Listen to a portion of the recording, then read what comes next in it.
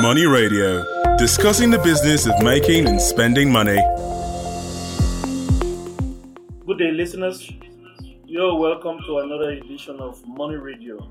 And of course, today being Tuesday, our focus is on agribusiness. I'm your host, Case Hammond, and in the studio with me is Mr. Paul Wadima, who is poised to do justice to the topic. You're welcome, Mr. Paul. Thank you for having me. Over the months, Nigerians have expressed worry over the high price of food. Yes, the price of food has gone up to the roof. And the worst hit is the poor man out there, because he doesn't have money to buy the kind of food that he needs to eat enough and the quality. So we are here to discuss today the issues of the price in the hike of the price of food, how unreachable it has become. It has come to the common man. Mr. Paul, over the last 12 months, the price of food has actually gone up. I'll give you one or two instances. I talked to a trader on the phone just the other day in Lagos, and she told me that the price of beans, the price of tomatoes, the price of rice, everything, in fact, from what she discussed, the prices of those foodstuffs have actually doubled. In some cases, tripled. Yes. Meanwhile, people are not having enough. Salaries are not being increased. In fact, they are being decreased.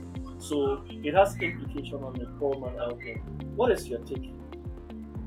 Let us start look at first the reason why we have low yield. Because first of all, you have to talk about the capacity of the farmer to produce the quantity of food that can feed over 200 million Nigerians. Yeah.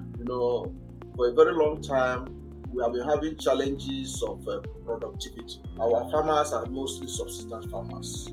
Yeah. So their productivity is not as high as it should be. So their capacity to increase output is limited. Besides their inability to go into mechanized farming, which is very expensive, okay? Yeah. They also have the challenges of seedling. Most of the seeds they use are not disease resistant or pest resistant. Yeah. The soil, some of their soils, they don't understand the soil that they plant. Many of these people are illiterate farmers. Yeah. Most of the people that feed the country. Then you have the issue of agronomics. You have the issue of lack of fertilizer. Or when the fertilizer is available, it is too expensive beyond their reach. They talk about their knowledge of when to weed, early weeding, and the process of maintaining their farm, to be able to have high productivity. Then coupled with it now is the issue of insecurity. So these are some of the challenges that farmers face, which impact on the availability of food in the market. Basically, these are the major factors that need to be addressed if we are to get out of this problem of high cost of foodstuff in the market. Before we come to the issue of insecurity that has dogged the nation in recent times, has this problem been perennial? Let's take one or two statistics. As of 2019, Trading Economics, a website, an American website, reported that Nigeria imported as much as $99 million worth of palm oil. There are reports that even up to now, Nigeria is still importing beans from neighboring countries. We haven't talked about rice. Rice is a given. We import rice. There needs to be a solution there. It's clear that Nigeria is not self-sufficient in food production, because these are our staple. So we are not self-sufficient in food production. Thank you very much. You mentioned palm oil. You know that before Nigeria's independence and shortly after the independence, Nigeria was a leading producer of palm oil. In fact, countries like Malaysia, they came here and collected seed.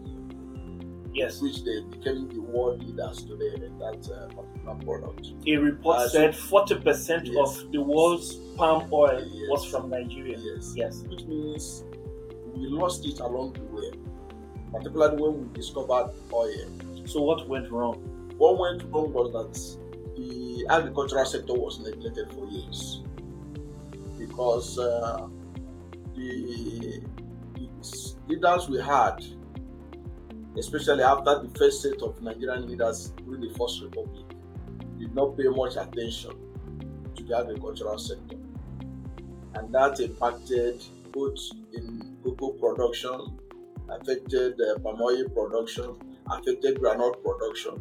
All those things that gave Nigeria leverage to make a lot of miles shortly after independence, we abandoned them and we depended fully on oil. So we are feeling the impact of years of neglect of the agricultural sector. What you are seeing today is a repercussion for what we failed to do, our leaders failed to do. And of course, climate has also not been very fair to us. If you understand the climate change factor has affected us. Even most of these issues you see about Fulani herdsmen and farmers is all tied to climate. Because of desertification in the north, it is going at a higher rate than expected. In fact, the northern Nigeria is losing a lot of lands, almost losing 50% of this land to desertification. Are you getting it? That was why even the federal government have to talk about the Great Green Wall program. It was a program that was intended to produce, to plant trees to ward off this desertification. That's why most of the cattle rearers, they feel frustrated because they cannot stay most part of the north because of this. That's why because this issue of moving cattle is what is known as transhumance. Normally, during the dry season, these cattle rearers, they move to the south. During the rainy season, they go back. But now you see that they don't want to go because the land keeps on getting drier. Okay, so these are all combined to cause what we are seeing today.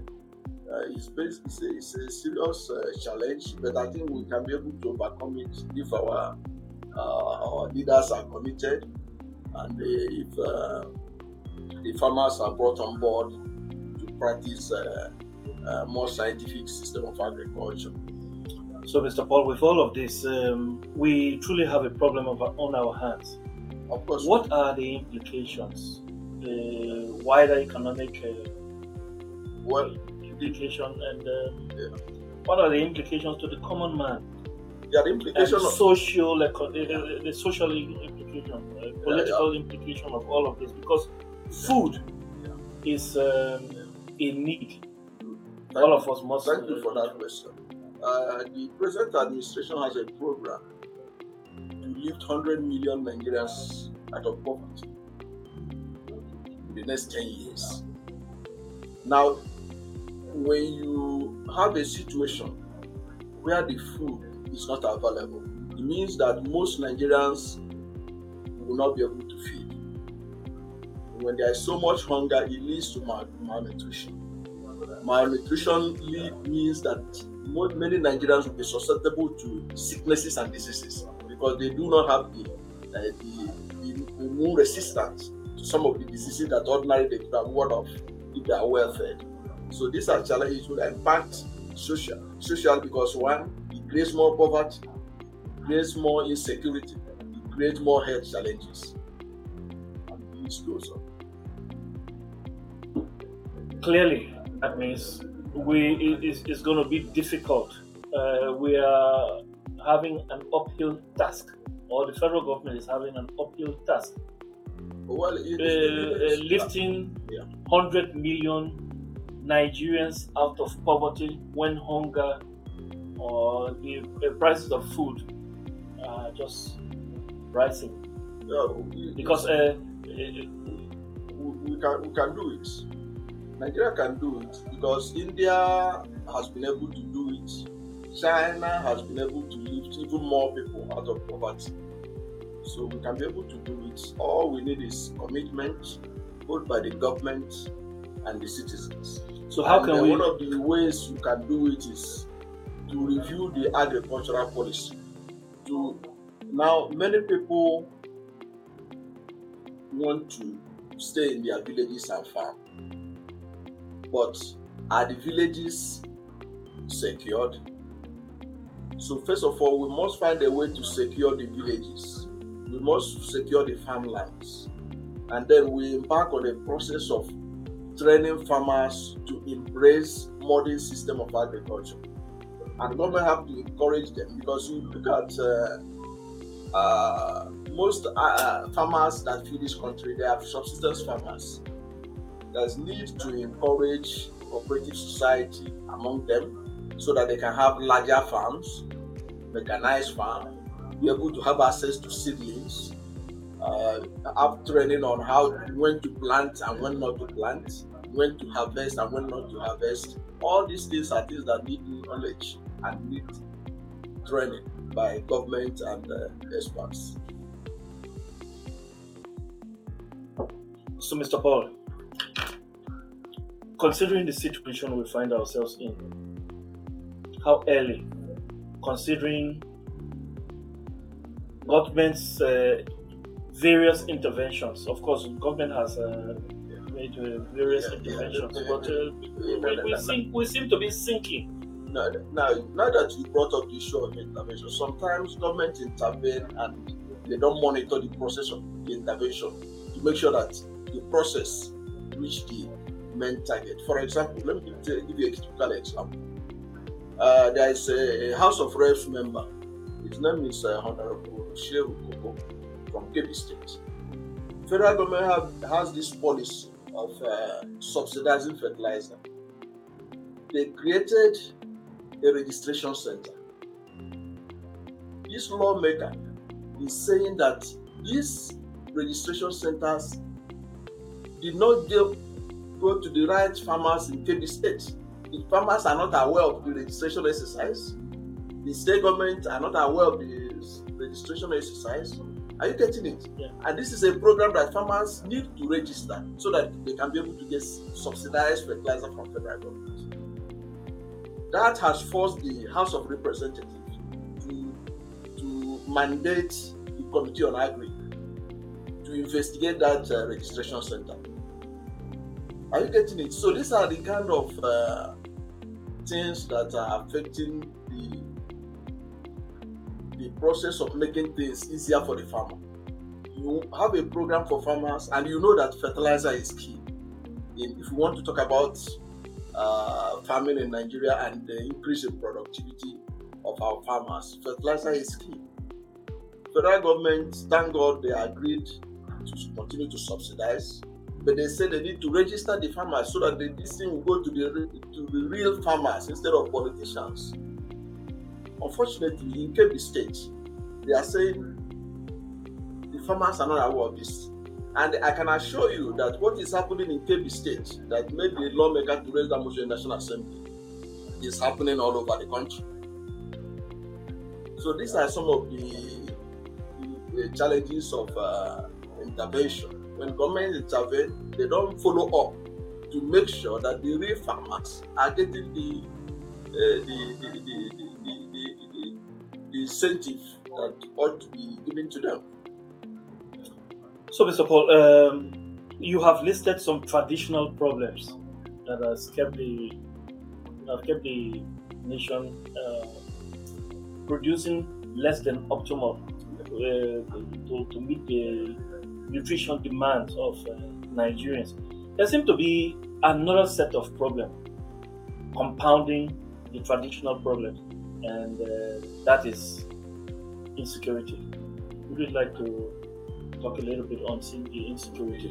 Yes. In fact, right now, aside the normal problem of low productivity by our farmers, which had been the issue that policymakers used to face, now it has been joined with the issue of insecurity.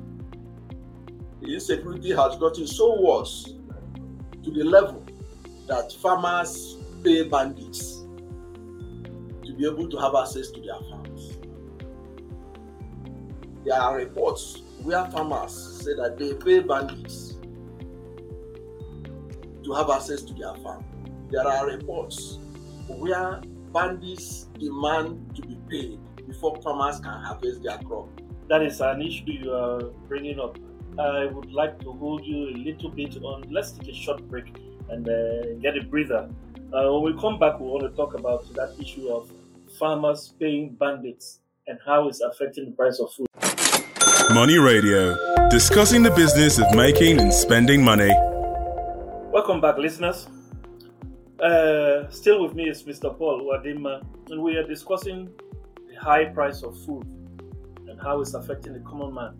Before we went on break, Mr. Paul, you were talking about how farmers are paying bandits. And of course, that has implication for the price of food, because the farmer who would have sold a mudu of beans, for example, for say 300 or 400 naira, is incurring more cost by paying bandits, because he is not only going to feed himself with what he produces, but he is also making a profit to meet other personal needs and family needs, of course. So please talk a little bit more on payment to bandits. Yes.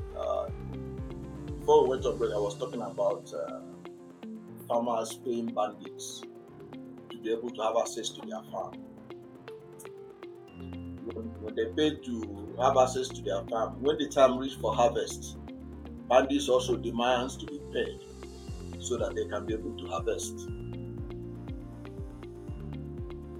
When a farmer pays bandits to be able to access his farm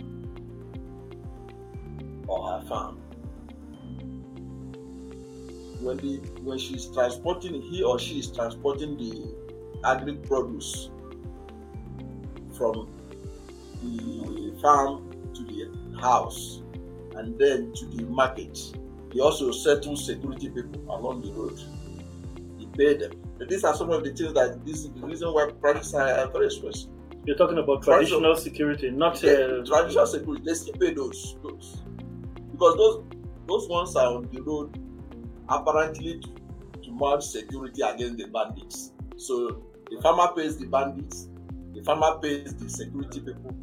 Before the thing gets to the market, the trader will get it at a very high price, and what he gives out to the public will also multiply based on how he got it. So these are basically some of the reasons why prices of foodstuff are going up.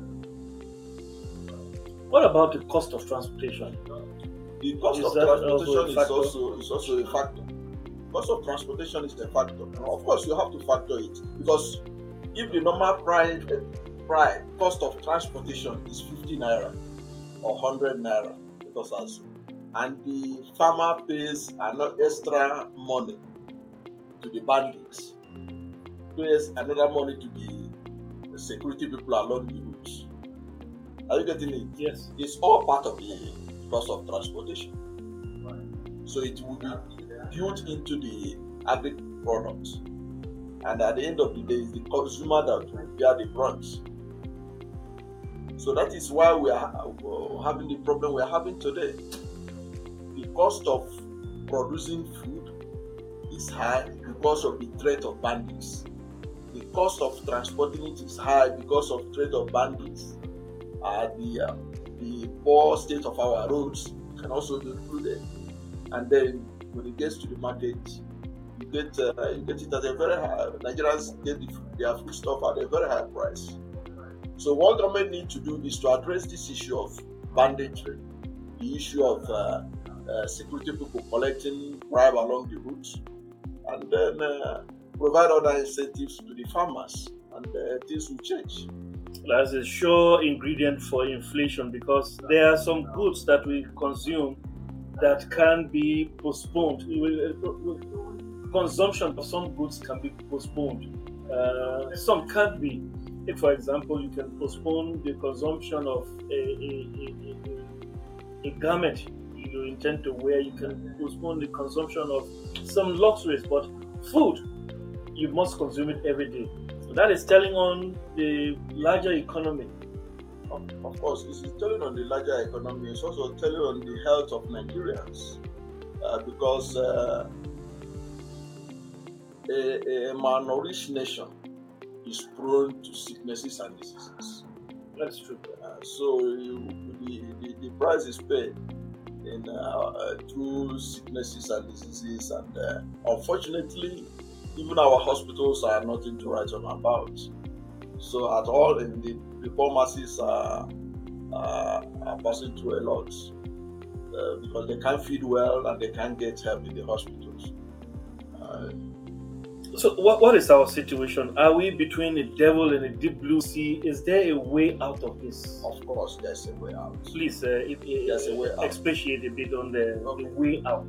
Because Nigeria need to go and understudy Israel. We need to have people who send to Israel. Let them go to Israel. Agricultural policymakers from this country should be sent to Israel to go and learn. Why for Israel? At least 2 years. Why Israel? 3 years. Israel is a desert country. Most of the part of the country that is producing the food, the stable eat, they are desert prone. They are in northern Nigeria. That's true. And this issue of headers, farmers' problem, is also originated because of these challenges. Okay? Yeah. But Israel had been able to turn a desert land into a green land. What did they do? It is the application of technology. We must go and learn how they were able to produce. Israel is not having as much water as we are having in Nigeria.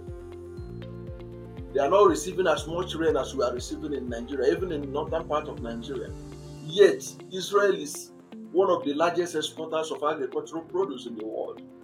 Nigeria ought to send people to go and learn how they were able to do it. If they do it, they go to Israel and study it. There will be no need for headers to even move from north to south.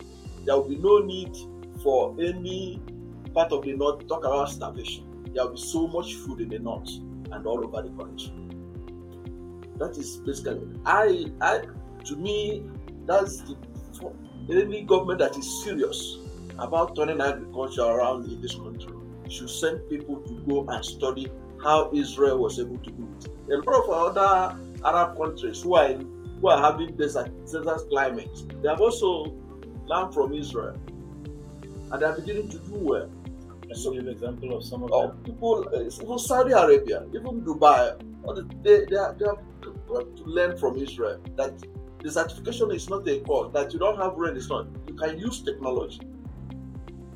So divert water. What is our problem then? Is it technology? Is it security? Is it the environment? Is it? No, I think ours is lack of commitment. Because we like easy solutions to problem. Oil has made things easy, so our leaders can stay in Abuja. Funny enough, that oil is no longer a secure cushion to fall back on, because we know that the prices of oil have been it has been coming down, but the rental not system just coming of government, down, uncertain. but the rental political process we do is still subsisting. That's what we are still doing in Abuja, if not today. It has not stopped the lawmakers from collecting kubongos, allowances, and salaries. They have not thought about it to reduce their begs of office. So, if we are committed, if we have leaders who are committed, we can turn the desert, the Sahel region of Nigeria into green lands where we can cultivate anything you can think of. So what I think we should do is to learn from other countries who have been able, who had similar challenges that we like we're having presently, especially in northern part of Nigeria, which produces a lot of food for the country, but it is very insecure now, and this insecurity also related to climate. But Israel has been able to handle this climate issue, and they are feeding their people well, and they exported a lot of food. Many people allude, like you mentioned earlier, many people allude to what they call multiple level of taxation in interstate travel. Yes. Yes. Don't you think the federal government can at least tackle that as a low-hanging fruit to solve this problem? Because it's simple. Get your security people out of the highways to reduce the taxation that they impose on people who transport these agricultural goods. Well, federal government may not have the courage to do that because they have not been able to drive away the bandits from the bush. So first of all, you have to drive away the bandits from the bush so that they will not come inside on the road. So the security people are apparently there to stop the bandits from taking over the roads. So government has failed to protect the forest from being occupied by bandits. In that case, I don't see how they can solve that problem. But my take is the multiple taxation they are talking about is because if you are moving agricultural produce past some local governments, there are boys on the road there that will collect levy from you. That you can't carry agricultural produce from their local government without paying. States are collecting. Now these are the built-in into the cost of whatever price you pay or ordinary Nigerians pay when the food gets to the market. Wow, that obviously puts Nigerians in a catch-22 situation. You can't get the bandits off the street. You don't have enough technology. Security is a problem. Environment is a problem. And we can't produce enough food, without these problems being solved. We are actually in a vicious cycle. Well, let's hope. I don't think there's no problem that has no solution. Yeah. What we need is commitments by the government to solve this problem. It will be solved. And so, to the government, we are saying that commitment is what we need to solve this problem, because we are actually in a terrible situation right now. Thanks to you all listeners for joining us today on this issue of agribusiness on the Money Radio. We'll be back here tomorrow with another bumper edition. Thank you, Mr. Paul. Thank you to all of you producers. Thanks to all you listeners.